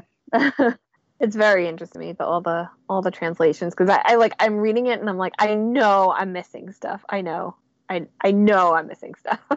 Well, welcome to my world. Yes. It's actually it's something that I'm kind of sad about, because so now I read fantasy more and more in English. And I mean, when it's the original language, and there's a lot of fantasy in English, and it's great, and I'm like really happy to read it in English. But I'm also kind of sad because it means I very, very rarely read in French anymore, and like it's kind of sad because I love reading in French, and these books I've mostly discovered first in French. Like just A Song of Ice and Fire, I've read it first in French, and I know I'm never going to read it again in French, and I feel like I'm losing something too. So it's just, you gotta make a choice. Yeah, I remember having to read English original novels in Chinese. The first Harry Potter book was, I think, the biggest one that comes to my mind. And Harry Potter. I'm never gonna read them in English. I think, like I think it's much more authentic in English, and it has this British feel that it doesn't necessarily have in French. but Right. they're my childhood books, and I know them almost by heart in French by this point. So it would be, I don't know, like just too different. Anyway, translation. The worst, but the best. Yeah, that's interesting. If only we could all just speak all the languages. Only we had a babblefish. I was just gonna say that. If we had a TARDIS. All right. Well, now that we seem to be getting further into digressions. Sorry. Maybe. No, it's Yeah, okay. you know. I do. That's what As VoK is for. No, As I the king of digressions, I is say. important to talk about. So. Yeah. Sure. Are we ready to roll into something more? And that Now for something more something is more. something more. All Sorry. right. That's all right. Okay. So our story begins with the merchant Yurga, which spelled out looks a lot like Yaruga slightly, which I've gotten so mixed up sometimes. I'm like, why Yes. is he talking to a river? Anyway, Yes. who he is moving along a crumbling bridge, and bridges are home to monsters. So he comes across another horseman who is Geralt of Rivia. They talk about the merchant's predicament, and Geralt remarks that the wagon is too big because the wagon he's pulling gets stuck on the bridge, and this bridge is famous for having monsters come out at night. So Geralt comes along and says, we can't pull it out, but I can, you should probably abandon it, but if you want, I could just at least protect you because well, actually, he doesn't say that yet, because he's like, oh, you should abandon the cart. Yurga says he can't because this is basically his entire year's profit. And so he says, I'll give you anything if you kind of help me protect my cart. That's the law of surprise. And Geralt's like, you know what? I'm in. We need more witchers. He then manages to kill off the monsters that are attacking, and then his injured body is put into the cart by Yurga and some of his servants who've kind of come back after running away. He then begins to fade in and out of consciousness, in which he is remembering different times as Yurga is taking him back to his house, or to at least get him a healer. His first dream is about Yennefer and their last meeting during the Beltane holiday. As they are crossing another river, Yurga explains how they are now out of Temeria and are now in Sodden. The Witcher asks the merchant to hand him one of his potions. He takes it, and then he slips back into unconsciousness. He then dreams of when he went to Sintra to claim his child Surprise, who was Ciri, hoping to talk to Dooney and Pavetta. Geralt arrives, assuming it's a boy, and he asks Mousak which of the kids playing outside is the one. But the druid tells him, he can't tell him because Calanthe has basically said he is forbidden from revealing to Geralt which is the child Surprise. The druid also reveals that originally he was hired on by Calanthe to kill the Witcher should he ever come back.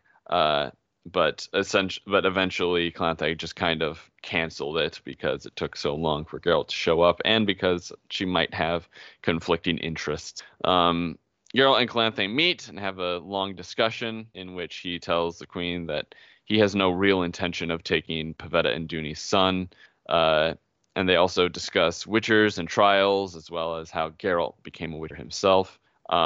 Here we get told that Mousak's assertions that Geralt was a child of Surprise are just stories, that Geralt was abandoned to the witchers by his mother, a sorceress. The next, Geralt kind of wakes up and finds himself being treated by his mother, the sorceress Vicenna. He kind of wondered whether or not he would ever cross paths with her, and just very cold to her because, what are you going to do when the mom who abandoned you is tending your wounds? However, as much as he wants to get away from her, Vicenna tells him to rest, and he won't essentially want to talk to her once he's awake again. She dismisses the idea of him doing anything, what he plans for it to change anything. And she says goodbye and he tries to resist the goodbye, but her soothing magic kind of puts him to sleep again. In the next scene, Geralt is conscious again, and he is riding with Jurga, and they talk about the second battle of Sodden, as well as Jurga telling him that his mother isn't necessarily a bad person, as she is a very famous healer, and in that, unlike other sorcerers, she's much more concerned with helping people than actually being a sorcerer, which is just a very presumptive title that a lot of them take. Jurga mentions that the number of the fall, as they approach the location of the second battle of Sodden, which is when Nilfgaard attempted to invade the north after conquering Sintra. They were pushed back by a alliance of the northern kings as well as the conclave of mages. There's a large monolith set up for the names with the names of the fallen mages on it, and as Jurga is kind of ruminating on what the names are, Geralt makes him stop to climb Sodden Hill and read the names that are on the obelisk. Reading from top down, he reminisces about some of the mages he knew that died. And as he is reaching the bottom of the list, a blonde-haired lady passes by, radiating cold. She kneels down in front of the obelisk, covering the last name of the final mage, who he is worried might be Yennefer. She describes herself as Death, and they have a little conversation. He states that she's taken all from him, but she interrupts him, saying she doesn't take anything but hands to hold and accompany those alone in a mist, which is what everything around fades to. Eventually, Geralt wakes up on the hill, having possibly dreamed this entire thing or being put to sleep again by magical means. Jurga then reveals that the last name on the monolith is not Yennefer, but in fact just another mage. Eventually, they do arrive in Sodden, where Jurga lives. He and his wife are well past their childbearing years, so he's fairly certain that a new family member is not what he will be giving Geralt. However, he does say that he does have two strong, bright sons, and he would be all right with one of them becoming a Witcher, because he says it wouldn't be that bad. He said Geralt refuses, though, saying that Jurga taking care of him and tending to him when he could have just left him for dead has been enough. Jurga insists, but Geralt refuses to take any payment.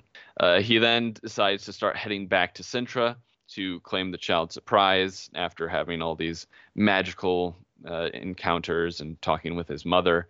But coming across the river Yaruga, he comes across a large group of refugees fleeing the invasion. Sorry, Sintra hasn't been conquered yet. I don't know why it said. I'm looking at the wiki. It said the second battle of Sodden. It should be the first battle of Sodden. And Geralt spies Dandelion among the refugees, because of course he does. Because where else would Dandelion be other than the thick of it? Dandelion is like, let's get the fuck out of here. But Geralt's like, no, we need to make for Sintra. But Dandelion reveals that Sintra has been completely sacked. Calanthe is dead, and most likely Ciri is too. Since the crossing point they're at the river is now being kind of closed off for military personnel only, they try to find a new way around. They decide to head back to Jurga, warn him, and also possibly see if he knows of another way across the river. Jurga is oh wait, did they arrive yet? No, I don't think they arrived back yet, but Jurga is still traveling with them. They arrive at Jurga's house, and his wife kind of comes up saying that, surprise, they have an extra child. It's Ciri, who escaped the sack of Sintra, was taken care of by some druids who were seen to some of the war children, and was then adopted by Jurga's wife. And so, yay, Ciri shows up, recognizing Geralt from before, runs to meet him, and says, "It's just like they predicted, Geralt. Like they predicted. I'm your destiny. Say it, I'm your destiny." In reply, Geralt says, "You're more than that, Ciri. Much more." And that's where the story ends. Okay. I was completely lost on the chronology at the very end, like the very last. When he meets Dandelion, that's flashback, right? That's also a flashback. Yeah, it's right. a very. But I didn't catch that. It's really unclear. Like there's no separation, and then he's back with the merchant, and you're like, how did that happen? Oh yeah. Yes. So I agree. I don't know how it is like in the versions of books you guys have. Usually, so in the one that I'm reading, when they usually break off with the flashbacks, they sort of has this weird break in the page in which basically sort of starts in sort of a new paragraph except with a bunch of tabs to show you. I'm reading the ebook and I don't have that. Yeah, so right. So the book I'm reading right now, which is sort of, I don't know what edition this is. This is from Orion Books with the really pretty full character covers, original art covers. What they do is basically whenever there's a flashback, there's a long break, like they just like several blank like paragraph breaks, and then sort of the new paragraph starts, or like almost mid sentence, in a very funny format. So I don't have. Yeah. I mean, for the other flashbacks, you get like his talking with Jurga, and then there's a like, and he felt himself go, and then you have the new scene, so you can understand that Sure. There's a break, and but here just nothing. But I've read it quite quickly because I was late. But yeah, it was confusing. Right. But I think if we want to compare that with maybe some of the previous chapters or stories where there were confusing things about the chronology, it's better, I think. Like it is confusing, but you have the like you still understand what's going on, and the flashbacks are very compelling. And you have something to hold on to, which is, I mean, I don't really know what he does differently in the writing, but I think it was just better and more like the right amount of confusing. Yeah.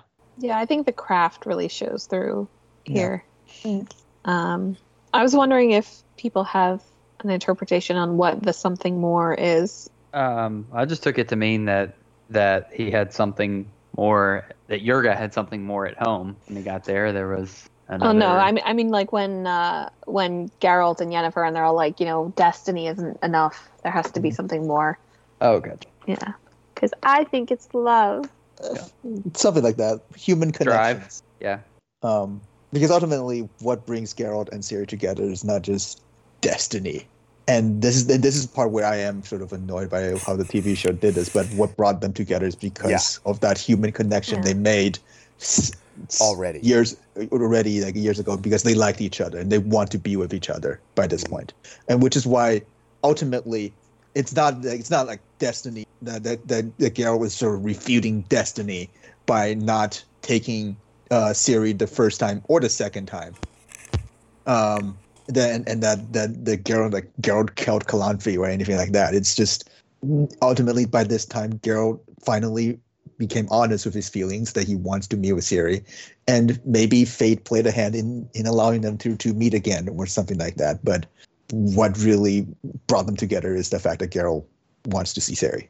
I just hope fate didn't destroy a whole city just to make that happen. Spoilers. Kind of did. Well, to be fair, Nilfgaard destroyed the city. Yeah, right. And there's there's reasons to reduce that simply as fate is sort of denying a lot of culpability, especially in the hands of Nilfgaard and its ruler. Yeah. Well, there's also, I mean, I think it's very powerful how like the idea that the politics are ramping up. Like beyond a level that anybody has seen or is prepared for. I mean, like Dandelion, you only really get this when you read the whole series or more of the books in the future. But like, he throws away. Geralt's like, you have to throw away your poems, and he does. And which I was surprised he did. Yeah. Actually. Later, Dandelion would never do that, and I think it is an indication of how terrified he is. Yes. And, yeah. That's what made me go like, "Ooh, this is serious." It's like, Yeah, wow, he really did that. But I also I love Yurga. Like I love that he's, you know, you meet initially like when he's like, I'd be fine if the guy wanted to sleep with my wife. I'm like, I don't like you. But then he turns out to be a pretty nice guy. Yeah. You know, on the subject of flashbacks and what was, what wasn't, like, you know, it's hard to tell what was going on when and what was a flashback. I assume that the mother coming to heal him really did happen. Yeah. Unless you think it's his hallucination. Well, that's what I was wondering is because in the show it is. I believe it seems to be. So at least it seemed to me on the show that it's because first of all, we don't see her heal him. So we don't even know that. I mean, in the show, gloss over. There was definitely somebody healed him. What do you think about sort of the conversation that these two, Vicenna and Geralt, actually had? I think that's a little bit open to interpretation, but I think most people agree that that's her. Right. Yeah, I do think it's her. This is maybe the part of the story that gets a little too lachrymose for me. Mommy. I don't know. Yeah. But then again, you know, a lot of this is about like I think this final story is very much Sapkowski laying his cards on the table and being like, Geralt, you're not imagining it. Geralt is soft. Yeah. Like Geralt is a soft boy, and like this is important to know as we go forward. I mean, this is one of the few stories where he doesn't kill anyone or doesn't fight at all, really. Okay, so he has that one at the beginning. He got a bunch that's of glory. Yeah. So I think I don't know. It's Really? Because I feel like in every one of these short stories, it starts off with here, let me be a Witcher for a moment. And then the whole rest of the story has been like, he doesn't. He doesn't fight. He doesn't do the, monster of the week bit for at least many of the later ones. Not the very, very first couple, but like, in fact, we talked about that in the last episode, how like in Witcher, other than the very beginning of each story. Yeah. I guess, I think it's the bringing back up his past is very important narratively going forward, because I think this is also the first time he really mentions where he grew the who really trained him, right? Vesemir. Did he mention Vesemir before this story? I think so. I recognize the name when I saw it. Yeah. But I feel like he did mention it, but Okay. not in not in depth, and not just like in passing. Like that's something everyone knows, including the reader, and it's just there. Yeah, this is the first time you really see like his relationship with Vesemir. Yeah. Vesemir is basically his real dad. Mm-hmm. I mean, it's interesting how this story basically, it's weird that we're in a series of short stories, and this short story is almost a series of short stories, because there's all these little episodes that are completely unrelated but aren't, and we've got basically he's clearly like this is setting the chessboard for the series. Even having not read it, I can tell that we're putting all the pieces in place and making sure we know where we are with the world, and then finally we have Ciri and Geralt getting together for good, for the foreseeable future. Yeah. Well, and it's almost like it's here's everywhere he's been, like sort of a quick look of here is Geralt's past, and then he's about to meet his future. Yeah. Yeah, this is a very, very pivotal chapter. Right. It transitions into the actual novel, the plot part, because after this is just plot. There's going to be a lot of continuous plot, and you better remember these characters. Yeah. Yeah. Oh yeah. This is. There's definitely it's a great story and it's enjoyable, but I'd say there's less maybe big themes to it than the other two in this. Like kind of like there definitely are character themes and like great moments, but to me it's less dense in terms of like It's a political statements or anything like that.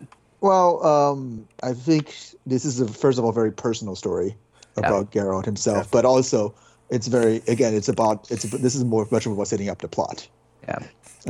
I think that I agree. I think this story is much more about like it really isn't about leadership. It really isn't about dukes and kings, and I mean we do have a very long conversation with Calanthe, but that's actually really not about queenship or rulership. It's more it is personal, right? It's about her grandchild, And obviously she's playing kind of a joke on Geralt that he doesn't get until much later. Yeah. But, and yeah, really fun that he completely just assumes like this is going to be a child of destiny for me, ergo it's going to be a boy. It's gotta be a boy. Yeah. Hello. But Yennefer's like dialogue that or monologue, I guess, that she says about Beltane, about like them, about humans celebrating the regeneration of life, and like we're just sitting here like continually the same and unable to contribute to that cycle at all, and be part of it. I thought was very moving, because I think it is about, I don't know, this whole book. I think Geralt has kind of been inching toward that kind of like existential despair that Yennefer kind of puts words to in this in this section, and I think Ciri comes in just at the right time to like rescue him from that, because he's so devastated. Like he's so of course Sapkowski never puts us in his head, and he actually does this multiple times, when Geralt finds out bad news. We exclusively see it. It's honestly, sometimes it's rarely even described. It's just like, what's wrong, Geralt? And then he's like, nothing. And you're kind of left to fill in the devastation that's like left in his mind. So I think it's actually really fitting that as we are about to go into something super political and complicated, and I mean, there's so many different like angles and elements and characters and conflicts that like it's literally endless how much there is to consider politically in the coming books. And I really like that we just kind of have this moment to mostly just deal with these people as people and their connections as people, because I think honestly this is one of my favorite Geralt and Yennefer scenes. It's not the ultimate favorite, that comes in a couple books, but like they have just such a nice meeting, and they don't leave on sad terms, and they do leave on sad terms, but they aren't angry at each other, which is kind of new. And they just, I don't know, they like when he says to her like, oh, it never ended, like she's like, it's going to start again, he's like, it never ended. I find that really, really sweet, and I just really like the human parts of the story so much. Yeah, well, I mean, it's so clear that to him, this is an ongoing relationship that he's in. And to her, it's, well, I keep getting drawn to you, but I don't want to be, and I'm sure, having found out that their fate is not to be together probably didn't help that. Yeah. Yeah, and but that doesn't even, like, they're kind of grappling with that too, right? Like, what does it mean? What does it mean nothing will come of it? That isn't something with a clear definition. It's just very sad, and then it ends with like a, I mean, what happens to Calanthe is like horrible, and presumably all the people that we met in Sintra, forget Junie and Pavetta, like what she says about like, how can you not believe in destiny when they died together? Something weird. Something strange there. Stay tuned. But I forgot what I was going to say because I think so much about Junie and I just mentally went down a completely different path. Right.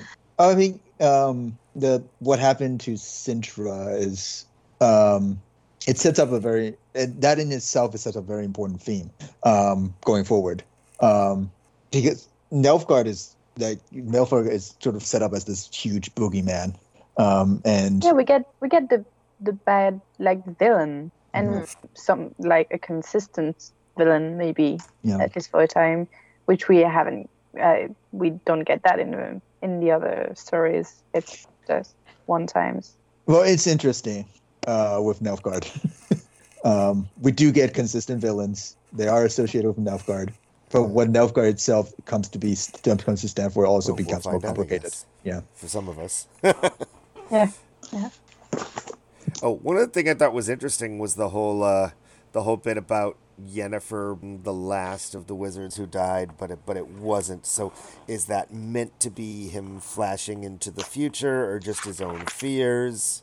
I think that's sort of exposing his own insecurities. Obviously, and fears. He knows that they're not destined to be together. Maybe that's why, in his mind, he's going to see her dead. Or I really believed it. I liked it. Like at least a big part of me believed it, and I was like, what? No. and then I realized this was stupid because I know from you guys that she shows up later. I think that among the names, I think two names to remember are Triss Marigold and Litanade or Coral, because those two will actually show up. Those two names will show up in the future amongst that list. Mm-hmm. Yeah, I another thing I found kind of interesting in terms of the way people view kind of life and its cycle in this series is that when Yurga is like, oh well, it wouldn't have been a big deal if like okay, well, soldiers die, okay, well, people die, but the mages could have lived forever and they gave up that life to save us. And to me, that's like the opposite. I'm like, well, how long have they already lived? All right, move on. Like, you can't let the normal people have like a regular lifespan. And that I think it is indicative of just like there are people in this world who have rights and that are conveyed by either their abilities or society's view of their abilities or whatever that normal people don't have. And you have people like Geralt and Ciri who get really stuck between those two things. And a lot kind of comes out of that. And like, how do you feel? I've had this realization recently by re-watching The Lord of the Rings, and the way I feel about elves dying is not the same as the way I feel about humans dying. And because it feels like this immense life is lost, and it feels bigger and sadder just than men dying, which is like obviously already sad. But I feel in this it's a bit of the same idea, and the sacrifice is bigger, and then so it's more notable. I don't know, but I agree. Like when you think about it deeply, it's like, well, they don't have any more rights to. I mean, it's the normal people have just as much life to live, actually, from their point of view, and so it's a bit weird how we, or at least I, feel about this, and how it's different from when I think rationally about it. Well, that's I can't remember if it's in the Silmarillion or the proper novels for Lord of the Rings, but there's a line where an elf is, and I don't remember any details around it. I just remember the line of how elves are amazed that humans are willing to give their lives when they have so little life to give, when their lives are so short already. But I guess it's just sort of a perspective thing that, if you have centuries to live, then you have a long portion of your life where you feel like you're in the prime and you feel like you have a lot to lose, as opposed to, if you, I don't know, if you maybe only have 70 or 80 years. Mm-hmm. Weird to talk about. We don't know anyone who's hundreds of years old. Or do you? That's true. What's that book that a lot of elementary schools read? Tuck Everlasting, where it's like know what I'm talking about? It's like the family that is eternal and they have to like uproot and go live other places every couple decades. Right. I'm very impressed with myself that I remember the name of that book. I did. Probably a 1 in 100 chance. Yeah. Okay. Well, any other thoughts overall, or on something more? No. We've covered it. Mm-hmm. I just think the end is so pure. Yeah. Mm-hmm. Yeah. It's like great. It's like that childish, almost, that Ciri hangs on to this idea of like destiny, and he's like, that's almost irrelevant. Like, yes, that's why we're here, but like it's more than that, and it is like the real genuine bond between them. That like, I mean, Geralt is so different when he has the direction of Ciri in his life, and it's just Dad Geralt is the best character. Dad Geralt is best. Well, I mean, he's been saying in all of these little short stories, they are all, I mean, all the little sub-stories in this story, it's all, oh, it's destiny. He's going, no, we need something more. And he found it. So it's both. There is the destiny, but we've got that little bit that pushes destiny. This is more, and it's a kind of interesting idea that there are things more important. Yeah, I love that because especially in a fantasy series. That's my thinking as well. It's something that takes away from whatever's happening and the feelings of the characters and what happens to them when it's all about destiny. Whereas when you can have both, like the interesting psychological things that happen because they are being like led by destiny, but also something more, something of free will and love and genuine pure feelings that it takes it to another level. I also like the fact that they actually, after every, and I notice, Sapkowski does that a lot in these, finds was the title of the story. Yeah. And all through this short story and every little interlude we had, there's got to be something more, But then when he says, you're much, I like that change. Yeah. Little and subtle, but I liked it. And I think it also, it speaks to kind of the way he writes, because things build and like he is kind of, I think in this story, pretty much every interaction is very powerful and impactful in its own way. But like, I don't think that this story would be as powerful if we didn't have, the Three Jackdaws story with the dragon, which like I don't love, but it's fine, But that continual weight of things and like the, Geralt's jacket keeps coming back that he got in the story with the shapeshifter, Yep. And I think that like, yeah, I mean, every time I'm a little bit like, oh my God, is this guy really a good writer? I don't know. And then something he does just kind of comes back and like really like smacks me. And it usually has to do with other things that have led up to it. And I'm like, okay, yes, fine, you're a good writer. I'm going to make a very, very horrible anime reference here. I'm sorry. It's kind of like I used to love the TV show Sailor Moon. It's kind of like those episodes of Sailor Moon that people always say, oh, these are just monster of the day. It's not really meaningful. It doesn't matter in the main plot. You can just skip them. But ultimately they really matter because it builds the characters and it makes you care about the characters. And that's, I feel like, what those early stories are. It sets up Geralt, it sets up Yennefer, it sets up Dandelion. And going forward, you're really going to want to care about these characters and care about what's going to happen to them. Yeah. Well, and we're so used to getting dropped into the middle of everything, right? Yeah.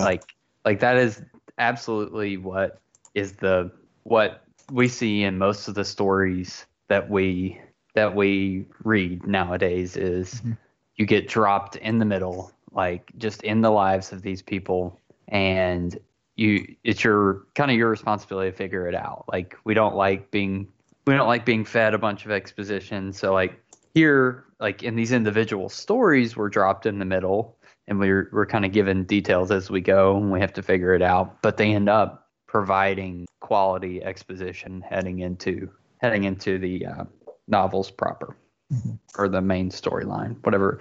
We need to think of a catchy term for that. But I mean, you can still like get some building the world and the characters by like growing with them, and that's what I find interesting with a lot of characters that you meet when they're quite young and they're at the beginning of the story, and so you are not dropped in the middle because you get them as they discover themselves, and it's kind of that way here too, although it's done by short stories that are really random, but you also like grow with Geralt and to like when he learns to accept whatever he's feeling, and yeah, in the end it's worth it, but I'm still not gonna say that that everything in this new light is better, because I don't really think that I would enjoy the first few stories more now that I've gotten to this point. I think they will still have the same flaws to me, but no, sure. Yeah. And those episodes of Sailor Moon were objectively not very good, but they serve a purpose. I think is what I'm trying to. Yeah, and you're definitely right. Yeah. Can I just close out with with a line I just find really wonderful? Yeah. Or a couple lines. Sure. Um, I had one too, actually, Michal. oh, awesome. So this is one of the last conversations between Jurga and Geralt. He's Geralt. Jurga is basically offering one of his sons. And Jurga says, protecting people, saving their lives. How do you judge that? Bad or good? Those 14 on the hill, you there on that bridge. What were you doing? Good or bad? I don't know, said Geralt with an effort. I don't know, Jurga. Sometimes it seems to me that I know, and sometimes I have doubts. Would you like your son to have doubts like that? Why not? Said the merchant gravely. He might as well, for it's a human and a good thing. What? Doubts. Only evil, sir. Never has any. Yeah, I just really... Jurga. Deep. Jurga gives me the feels. Yeah. That's super powerful, and I kind of missed it by reading fast to the end of that one, but yeah. I had a Jurga quote as well, Michal, which was... Oh my god, this guy. Yeah. We stand for Jurga. He did. Jurga the merchant. Best character. He said, as Geralt is wondering why Jurga helped him, Jurga says, well, what can I say? It's a base world, he finally muttered.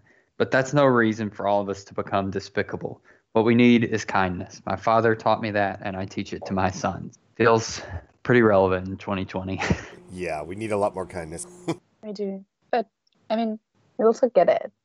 We don't have enough, probably, but there's still a lot of kindness around us, at least around me, and maybe I'm fortunate, but it's like, okay, this is really away from the Witcher things, but I agree that we need more kindness, but I think it's also important to recognize that we already have a lot, and yeah.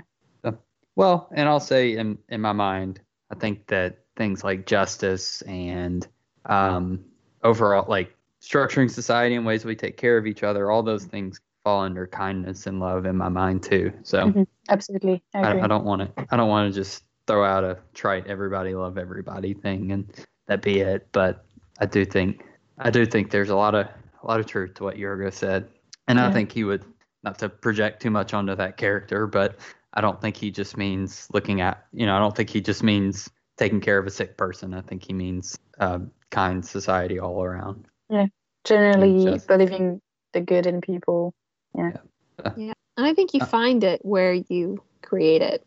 I think this story is Jurga interpreting what Geralt does as a kindness, and he's like, well, it's my job, and he's like, no, you didn't have to do that, and then he reciprocates that with so much kindness by himself, and I mean, really, Ciri is saved by the kindness of his wife, right? Who takes in this little girl. So yeah, good people. Yes. Hopefully he doesn't meet a Martin-esque all good people just get slaughtered. And I don't want to know. I don't want to know. Save me that suffering. That's too if bad. It's a later day. If it's a later day, I'll find out then. Well, I'm at a hard stop. I don't want to cut it off, but it's been 2.5 hours already. I think. Okay. I'm ready to nap a little. Try now. Okay. Does anyone have any other podcasts that they want to promote? Not sure, actually. Okay. I do know we have Abby put together a podcast for the Hunger Games prequel, Ballad of Songbirds and Snakes. That should be coming out soon. And then that's the only one that is on my radar. Of course, we'll have follow-up to this one with Blood of Elves, which will be, who knows when. We'll see. And if there's not any others, anyone's mind. Okay. Well, this has been Vassals of Kingsgrave. Thanks to everyone that joined. We will talk about Blood of Elves here in the next few weeks. Thanks. Thanks, Thanks, Kevin. Thanks, Thank Kevin. y'all. Good job. Great job, first time.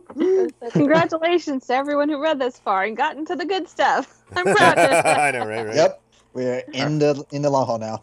Yeah, All right. we are. Well, Yeah. I'm late for Digital Church, y'all. I gotta How go. dare you? Yeah, bye, Kevin. Bye, Okay. everyone. Bye. Bye. Guys. Bye, everyone. Bye.